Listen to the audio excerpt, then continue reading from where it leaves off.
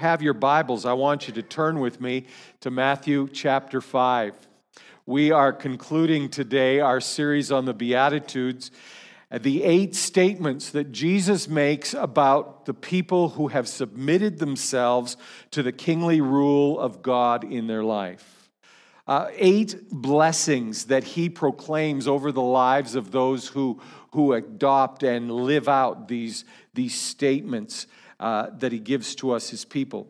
I love and I'm challenged by all 8 statements. They're all interrelated. They're all tied together. You can't pick and choose. You have to live them all. And Pastor Eric, as I said earlier, posted an online exclusive this past week about blessed are the pure in heart. And so I would encourage you to go and to listen to that. It's time that's well spent. Today we're going to cover the last 2 Beatitudes, maybe the most demanding, the most interesting of the 8 statements. And we're going to look at partnering in peace and participating in persecution. Aren't you excited about that last part? Just participating in persecution. I feel like there's something of a prophetic edge to our study in this area of the Beatitudes at this particular season. After almost 2 years of a complete stop in activity and the isolation that came with the pandemic lockdowns, we're now into a new season, a new period of time. And I recognize that there's this huge desire to get together for connection, for togetherness. There are questions that rose up during those 2 years, where we wondered about our own history and looking for some of those missing pieces that we found in the isolation and quietness of our own time. And so we're wanting to find those. However, because of our isolation, because we've lost some of our best people skills in that time of being alone, because of our weariness, we're not always as gracious as we once were.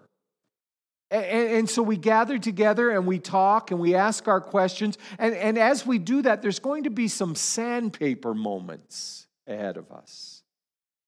Some moments when a question doesn't sound exactly like a question, but sounds like an inquisition. Where a statement doesn't sound like an observation, but rather like an accusation. There will be times when the right answer, the proper, the truthful response isn't what the person who asked the question was looking for, and you could be considered a villain because of the answer that you truthfully surrendered.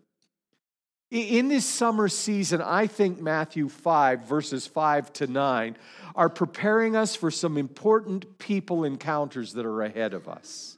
I think that God has led us here. So let's get started with statement number 7. And it begins this way: blessed are the peacemakers. As I've been preparing this week, I've laughed a few times about the challenge of talking to so many pot stirrers about being peacemakers. I pastor a congregation of people who possess the gift of mischief and mayhem. And so to ask them, while they're enjoying that gift to the full, to be peacemakers, I probably have my work cut out for me this morning. Canada as a nation is renowned for its international work in some of the most difficult, delicate situations around the globe. Places where we've been called in by the United Nations to stand in between 2 warring peoples that have been separated either by a ceasefire agreement or a tentative peace treaty. And we are there to keep the peace, to keep the fighting factions apart, to keep hostilities from breaking out again. Peacekeeping. But it's not what Jesus is talking about. His directive is even more direct and difficult than peacekeeping. It's peacemaking.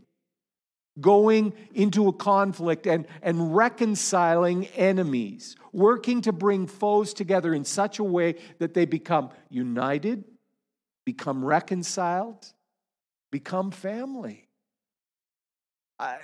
During the pandemic, there are families that have become divided and gone to war against each other because of differences of opinion and differences in perspective. Some saw it one way while the other members saw it another. It wasn't just COVID, but it was politics. It wasn't just the economy. It could be race relations. It could be end times doctrine. There's so many issues. And the result is that there are families that are not meeting together, that are not talking, not celebrating together, can't even come together to mourn because they're not in communication. They're not in connection. There's division and disagreement. I've been invited to some of those peace treaty talks, and I've seen bad behavior on both sides of every argument. I've heard cruel rhetoric and misinformation from all sides. I'm saddened that in a time when we have a need to be together with one another so desperately, that we've been divided, that we've become polarized over so many issues. In this house, we struggle to keep Jesus as the main thing, the central focus. What is he saying to our church, and how is it that we will respond? God has called you, God has called me to this moment of time and has said that we are to be in this difficult, divided, divisive time. We are to be peacemakers. We are to be peacemakers. That under his direction, we move, we attempt to bring healing to broken relationships and reconcile people not only to one another, but reconcile strangers to their heavenly Father. I want you to understand that you are not here. I am not here by accident. We are here by divine appointment. I want you to know that you carry a call of God on your life. That the one who wears the title, the Prince of Peace, has commissioned you, has commissioned me to go into the world that is full of hate, division, polarization, and has said, go under the blessing of God and become peacemakers. Jesus knew when he said this that it was dangerous work, that it was costly, that you would be faced with situations that seemed impossible to solve. Let me give you an example. There was two families in the 1880s and 1890s that had a war going between them. One family lived on one side of Tug Fork Stream in Kentucky, while the other lived on the other side of the stream in West Virginia. No one is too clear about how the hostilities began. Some feel that one family was a Unionist and one family was a Confederate on the Confederate side of the American Revolution. But most believe that one family snuck over at night and stole a hog from the other family. It started out with squabbling and threats and some fistfights, but constantly escalated until in a brawl that took place in 1882, one member of the Hatfield clan was shot and killed by a McCoy. And the Hatfields, in retaliation, sent a kidnapping party into the McCoy territory, kidnapped 3 brothers, brought them home, had a kangaroo court, and executed them. In the 20-plus years that the Hatfields and the McCoys raided one another's territory and killed family members, the law enforcement was tied to one family or the other, and so they were afraid to get involved, and so they just let them keep going. And it kept going back and forth, and courts got involved, and it was finally that the Supreme Court of the United States empowered one of the states to go in and to execute some search warrants and to bring some peace to that place. But in that 40 years, 60 family members from both sides were shot or killed in one way or another. And Jesus says, I will send you into some very difficult, very challenging places, and I want you to reconcile people who are divided, people who hate each other, people who are not at peace with God. It's not just peacekeeping, keeping warring factions apart. It's peacemaking, creating peace where there is no peace, bringing unity where there's division, and civility where there is no civility to be found. It's not possible because of a superhuman feat of strength and determination that will bring success. Rather, it's when we carry the heart, the desire of the Prince of Peace who works in and through us. It's under His direction. It's by His empowerment that we boldly go where no one has dared to go before and to believe for things that seem impossible and unattainable. When the disciples asked Jesus, they came to Him and said, "We like how you pray. Will you teach us how to pray?" One of the phrases that He gave them, one of the concepts that He showed to them was this: pray this way. Kingdom of God, come here where I am. Show your reign, show your leadership in this place. Kingdom of God, come. Will of God be done now, here where we are. Let it be on earth as it is in heaven. A peacemaker is understanding that without Christ working in us and behind the scenes, nothing's going to change. Peacemakers understand that we need all of the wisdom, all of the resource, all of the authority, the power of heaven to be available if we're to bring peace to impossible situations. There are so many New Testament scriptures, so many encounters where we could find illustrations of peacemaking that Jesus carried out. There's the healing of children, homes that had been wrecked and ruined because of the death of a child or the illness of a child. Places where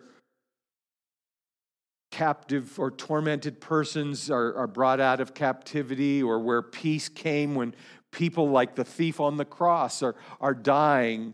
And through a conversation that he has with Jesus, he's moved from being a punished prisoner to a cherished son just because Jesus brought life to him on a cross. But let me quickly take you to a story that we find in Mark chapter 5. Jesus is coming to the shoreline of the Sea of Galilee, and as he gets out of the boat, the scripture says that a madman ran towards him. And the madman is how the locals described him.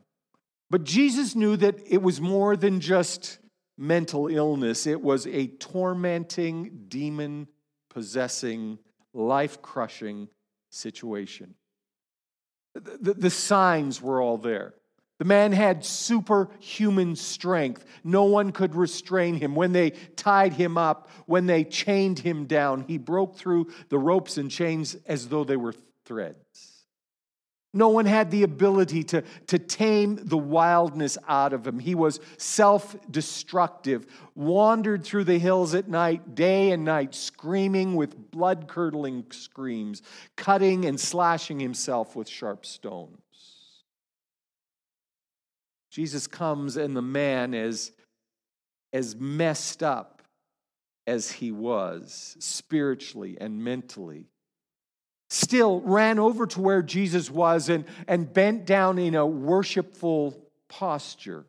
And the scripture uses these exact words to tell us about the voice that came out of the man in an attempt to appease, to broker some kind of understanding that they would leave each other alone, that they would not let their paths cross.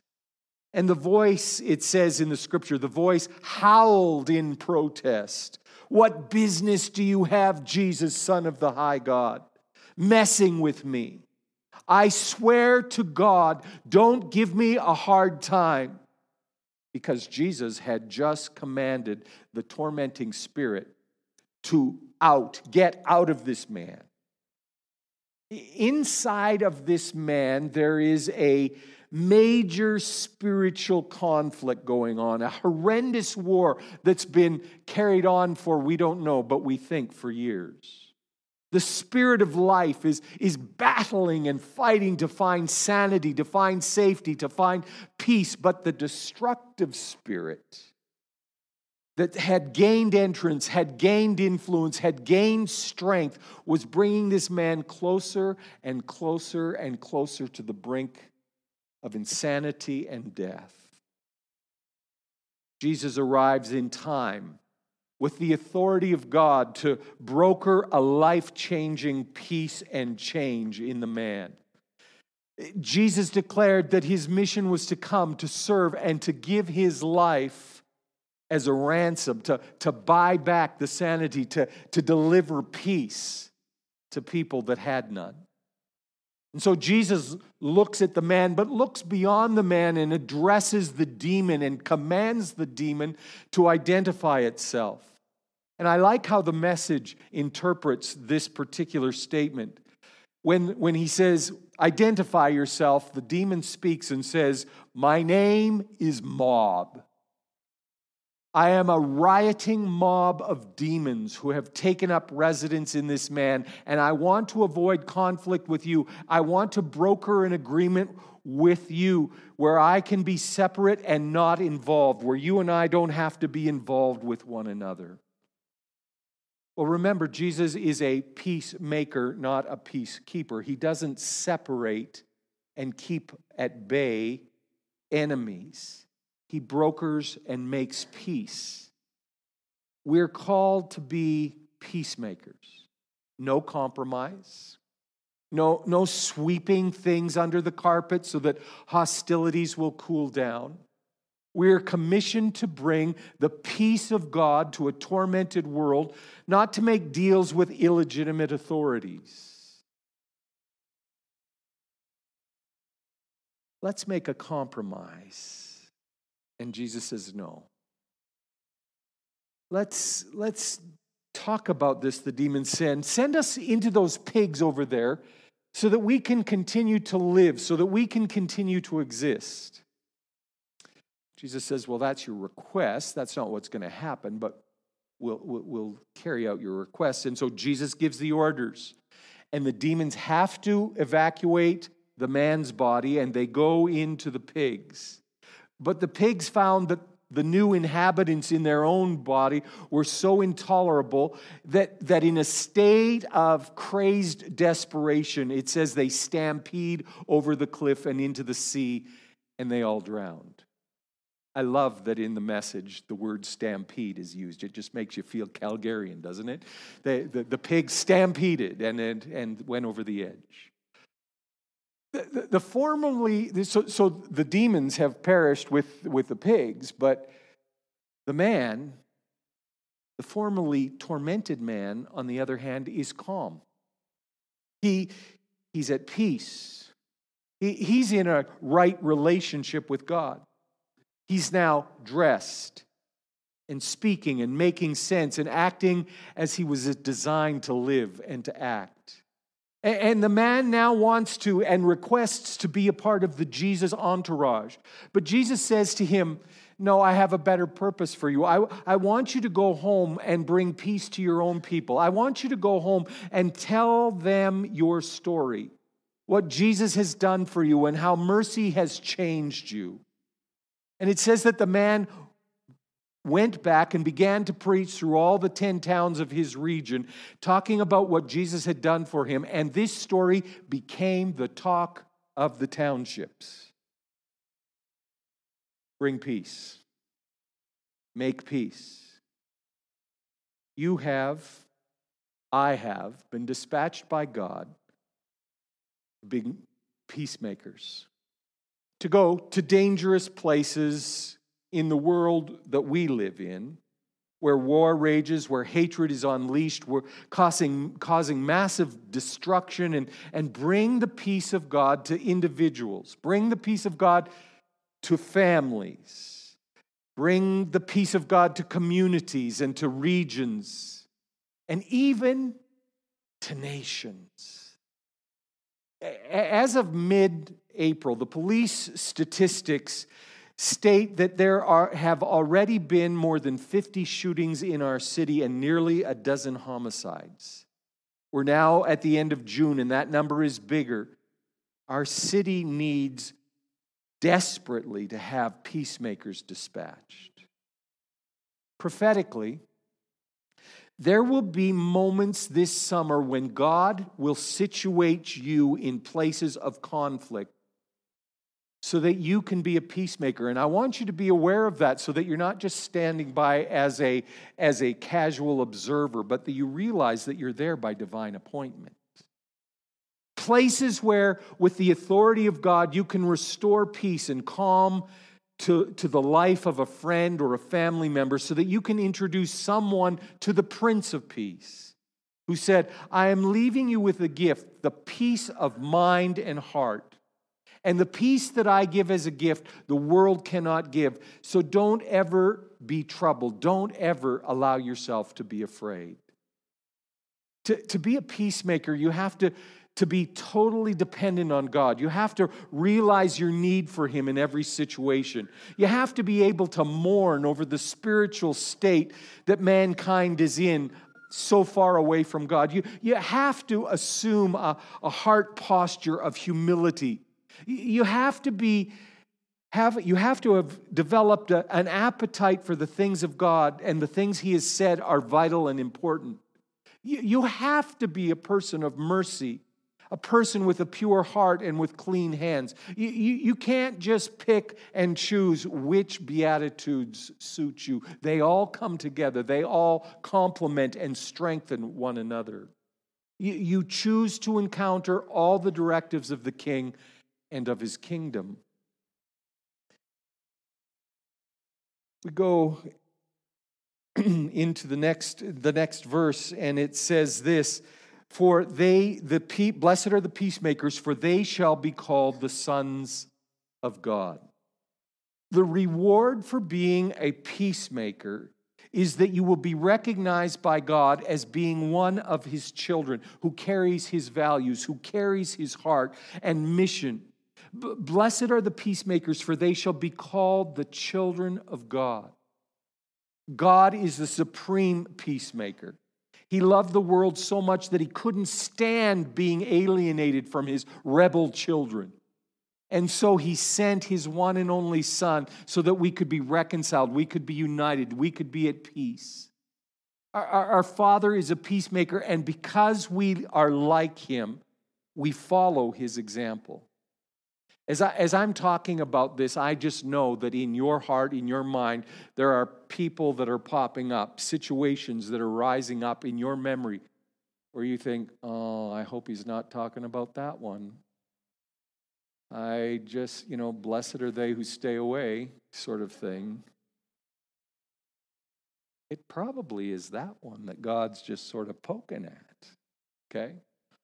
Listen, it's not been fun studying for this because I've just thought of a couple of places where, don't send me, no, anywhere but there. No. The highest compliment that can be paid to a child of God is when people say to you, you're so much like your Heavenly Father. And if you're like your Heavenly Father, you work towards bringing peace to situations. We choose to partner with God in bringing peace to the war-tormented places in our world. Not far away, but the places that are right around us. The people that we see, the people we rub shoulders with. Whether the war is because of human conflict, because of addiction, spiritual torment, mental illness, physical pain and suffering, because of abuse, it doesn't matter. I choose to stand in the middle of the mess, in the middle of the division, and offer myself to be a living sacrifice to God and pray, Kingdom of God come, will of God be done here in this situation. Let it be done on earth as it is in heaven. I want to say and stay here on this verse for a couple of weeks because it's rich, it's full, it's packed. But we have one more important statement to visit, and it's really tied to this one. We have long believed that if we do good things, that people will see, they will recognize our heart, they will see our motivation, they will understand our effort, and will reward our kindness and our integrity with accepting who we are. And Jesus says, that's not how it always happens. Be prepared. Be prepared, he says, for misunderstandings. Be prepared to pay a higher cost than originally thought to follow and to obey Jesus. Yes, partner with Jesus in peacemaking, but prepare to participate in persecution. We've got to your favorite part of the message now. Participate in persecution. Blessed are those who are persecuted for righteousness' sake. Jesus uses words specifically. Jesus uses words accurately to make sure that the meaning is not lost. If you're persecuted because you're self-centered, you're aggressive, you're a bit of a bully, well, that's your problem, and there is no reward from heaven for that. However, if in conducting the business of the kingdom, the business of your king, you encounter pushback, if in doing the right thing you upset those who either have power or a microphone, you should know persecution might ensue. Let me give you an example. We're going to go back to Mark chapter 5, where we told the story of the madman. Mark chapter 5, and the story of the man who was having this internal war with the mob. And the narrative says that there was a before story and an after story. The before story of the wild man who could not be managed, super strong. Professionals couldn't restrain him, couldn't calm him down. He lived in the graveyard. He shouted, he screamed day and night, cutting himself with stones. After his encounter with the Prince of Peace, he's dressed. He's in his right mind. He has a purpose. He wants to travel with Jesus. He wants to live and not just exist. That's a good story. That's a good testimony. This is a miracle. But tacked on to that story is a moment that from the moment Jesus arrived on that beach, he encountered people. A crowd was standing there observing the entire event. People that have a before story as well as an after story. Mark now turns the camera on the shifting, unpredictable response of this crowd that up until this moment has been invisible. This is the same story, but now we're going to the crowd. Verse 16 of chapter 5, Mark. Those who had seen the deliverance told the others what had happened to the demon-possessed man and the pigs. And at first, they were in awe. And then they became upset. Upset over the drowned pigs. And they demanded that Jesus leave, that he get out of their township and not come back. So there's this crowd, they're watching, and they have an evolving opinion. The before story is that they lived in the area. They had known this madman. The kids in their house were wakened up at night by the screams of a wild man who shouted out obscenities all day, all night. They knew he was dangerous. They didn't go to the cemetery to put flowers on the grave of their loved ones because they were afraid of encountering this man. They avoided him at all costs. And so when Jesus comes and when they see the man go to Jesus immediately, they're tense. They decide that they want to watch this story unfold, but they want to watch from a distance. And so they stand back and they watch. They watch Jesus take control of an uncontrollable situation, and they are impressed by the transformation that really only took a few moments. And so when Jesus comes and they see the man go to Jesus, they're impressed. They see him go from wild man to gentle man. And at first they are in awe. Who does this kind of thing? How does he do this kind of thing? It's amazing. I've never seen anything like this. I wonder if he could do the same for my tormented cousin, for my constantly upset neighbor, for my desperate son.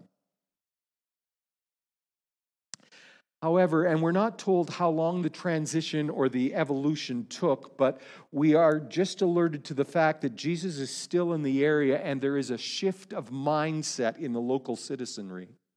At first, they're in awe, but then they are upset, angry. How can someone become so upset when somebody has been set free, when such a dramatic transformation has taken place right in front of their eyes? What made them change their minds? Listen to verse 17 again. They were upset over the drowned pigs. Does that sound weird to you? Can I remind you that the story is in Israel? And that the dietary laws of Moses stated that bacon and eggs were forbidden? That pigs are not a staple of the Jewish economy? So why are these Jewish people swinging so wildly from impressed to angry and upset? That's so hard to understand until we read the next sentence. These people who were at first in awe became upset, then demanded that Jesus leave and not come back to their region. It had nothing to do with pigs. Nothing. It had to do with the authority that Jesus carried. What if he brings that authority and he comes in and starts looking at, poking around in my closet, my life, my situation? Let's get him out of here before that happens. Let's push him away. Let's bar him. It is a mindset that says it's better to live with the devil you know than to chance anything that might change with the Savior of the world coming into your life. And that doesn't just come from a heart. That comes from hell. That comes from hell. It had nothing to do with the pigs. It had nothing to do with the pigs. Hear me, church. There's a key there. Only a demon would want to keep someone away from transformational light that comes in Jesus. Ephesians chapter 6, verse 10, be strong in the Lord and in his power. Put on the whole armor of God so that you'll be able to stand firm against all the strategies of the devil. For we are not fighting against flesh and blood enemies. We are not fighting against flesh and blood enemies, but we are warring against evil rulers and authorities of unseen worlds, against mighty powers in this dark world, against evil spirits in heavenly places. Persecution, kickback, disruption, slander, accusation comes from the most unexpected places at some of the most unexpected times. It shows up surprisingly in the voice of someone we thought of as a friend. It shows up wearing the face of a family member. It comes at you from someone inside the church. But know this, your battle is not against them as people. You are getting pushback from an enemy that is not just against your call and not just against your authority, but is angry at your king and will do anything that they can to stop you from making progress, including trying to silence your voice of praise, trying to curb your influence as a peacemaker, and often is trying just to tucker you out to the place that you contemplate quitting altogether. You're not fighting people, you're fighting evil. You need to understand that. You need to understand that.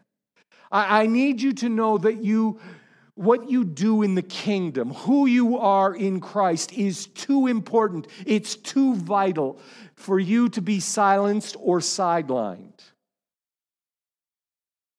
I need you to know that the one that Jesus calls a liar and a thief is not stupid enough to raid an empty vault. He doesn't waste energy on ineffective witnesses. He doesn't have time to tamper with the people who have no power or authority. He comes after you because you have a call on your life. If you quit, many people will be negatively affected, and that halt in your influence and call has ripples over all time and eternity.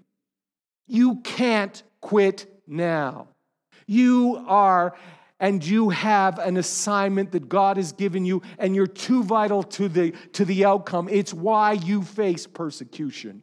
Your enemy wants to stop you where you are right now.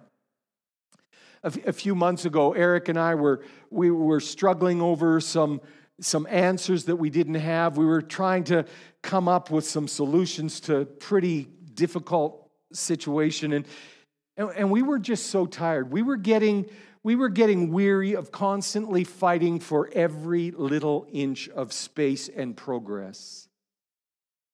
And Eric was visiting with one of the young men that he has mentored for almost 20 years. And they had talked about a lot of things. And just as Eric was getting up and getting ready to leave, the young man looked at Eric and said, "You can't quit. What you do, who you are, is too important." Hear me, church. You can't ever quit. What you do, who you are, the authority that you carry, the power that you represent, the message that you proclaim is too important for you to be silenced, to be sidelined. We cannot, we will not, we can't ever give up. We can't ever give up. I feel like some of you are just on the edge now. You're only here because it's today, because, well, it's what we do on Sunday. But if I had had a vote, I'd still be in bed. You can't give up. Can I have the keys come, please? You can't give up. We're in this thing together. If you're not here, if you don't fight with us, then we're handicapped as a church. We're weaker than we were meant to be. We are to be united. We are to find our strength in Christ and in the unity that we have together. Persecution is meant to keep you silent, meant to keep you discouraged and thinking of stopping the good work that you are called to do. But you're too important, you're too vital to the plan to stop now. Here's what Jesus says the payoff is. If the attack comes because of me, then know this: blessed are those who are persecuted for righteousness' sake, for theirs is the kingdom of heaven. All that the kingdom of heaven has is at your disposal. All the power, all the authority of heaven is on you. All the resources of God and everything that He has given to the church, it's now given to you, to me. The family, the body of Christ will come and they will stand with you. You don't stand in the middle of the war, the battle by yourself. God cares so much about you that He will wake intercessors up in the middle of the night so that they can pray for you. The enemy will lie and say to you in those evening hours that you're alone, that no one cares, but it's a lie. God has already started to wake up people to pray for you at night. There have been times that I've thought, you know what? I'm so concerned about some of you in the middle of the night. I want to phone and find out what to do, but I don't think you'd really like me to call at 2:30 in the morning. But it's so real. The call is so real to pray for you. Even as the persecution will come from unexpected places, so will encouragement, so will tokens of the goodness of God. You will be surprised by the way God shows up and He proves His presence to you. God doesn't promise that we won't go through some dangerous, difficult, challenging moments. He doesn't promise that you'll avoid the fire, but He does say, when you go through deep waters, I'll be with you there. When you go through rivers of difficulty, you will not drown. When you walk through the fire of oppression, you will not be burned up. The flames will not consume you, for I am the Lord your God. I will be with you. The God of heaven, all that He is, all that He has, becomes available to you. Jesus is the King of His kingdom. He invites you, He invites me to partner with Him in bringing peace to a violent and a vicious world. Because of who He is and the light that He shines in a dark and desperate world, He says this, but to you who are willing to listen, I say this, love your enemies. Do good to those who hate you. Bless those who curse you. Pray for those who hurt you. If someone slaps you on one cheek, offer the other cheek as well. So many places I could go with that, but I'm not. Even someone demands your coat, offer your shirt also. Give anyone who asks, and when things are taken away from you, don't try to get them back.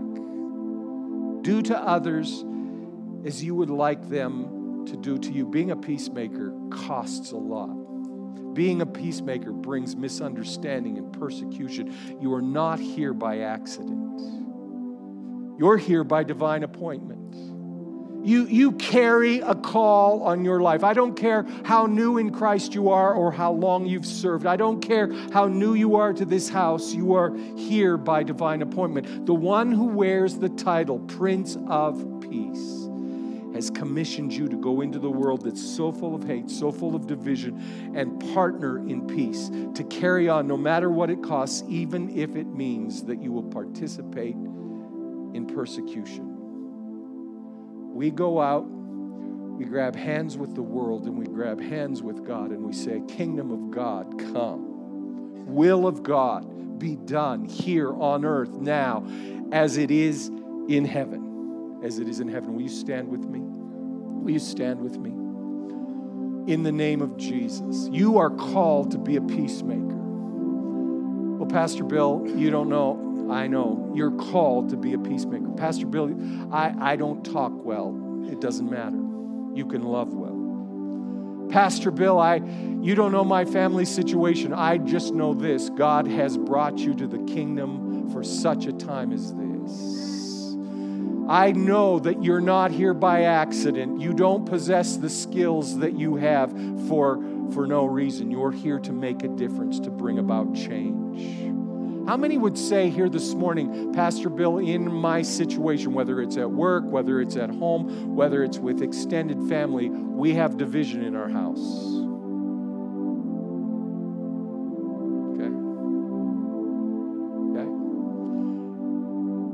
You're there as a peacemaker. I'm not in that situation. You are. Well, Pastor Bill, couldn't you just come and talk to my brother-in-law? Couldn't you just come and... No. You're appointed by God. You've been brought and put in that family for a purpose. How many would say, Pastor Bill, it's gotten a little hot and a little wet in where I'm going, where I am right now. The fire is all around me. It feels like we're going to drown here any minute. How many would say that that's going on right now? Yeah. There's some folks. God's giving you all of His resources. He's not withholding anything. He sent His Son so that He could open His hands and give you everything He has. So put your hands out. Father, in the name of Jesus, I come and I thank you so much that you're our Prince of Peace, that we can have the encampments of hell outside our house waiting to storm through, and yet we don't have to fear. We can be calm. We can be confident that God does all things well.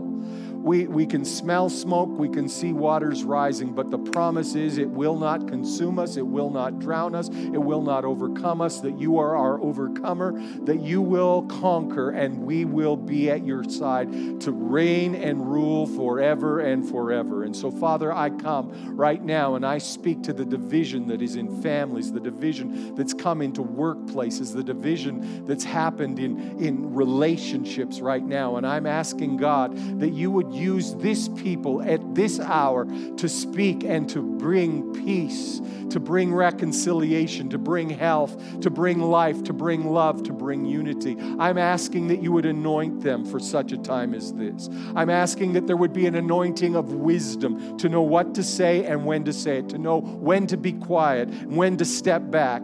I ask that there would be an anointing of strength because, Father, there's some enemies that we are facing that have been doing this for a very long time, and yet our strength isn't our own. It comes from the Lord, and you are more than enough. You are greater. Greater is he that lives in this people than he that lives in the world. And so let that strength be exuded. Let that strength be evident. Let that strength come out in gentleness, but in firmness, I pray. I pray that you would calm minds today. Let the peace of God come over minds today, where fear is saying, you're not enough, that's not going to come in time, you're going to fall, you're going to fail. Let the peace of God come to minds today. I speak to hearts today, the place where our decisions are made, the place where we decide that Jesus is Lord, not only of the church, but of our life, of our future, of our present. Let the peace of God come on the people of God. Let it reign over their hearts today, I pray. And now, Father, I'm praying that you would open our eyes and give us a discernment to understand our times and to know what to do with them. God, we're not fighting governments. We're fighting spiritual authorities in high places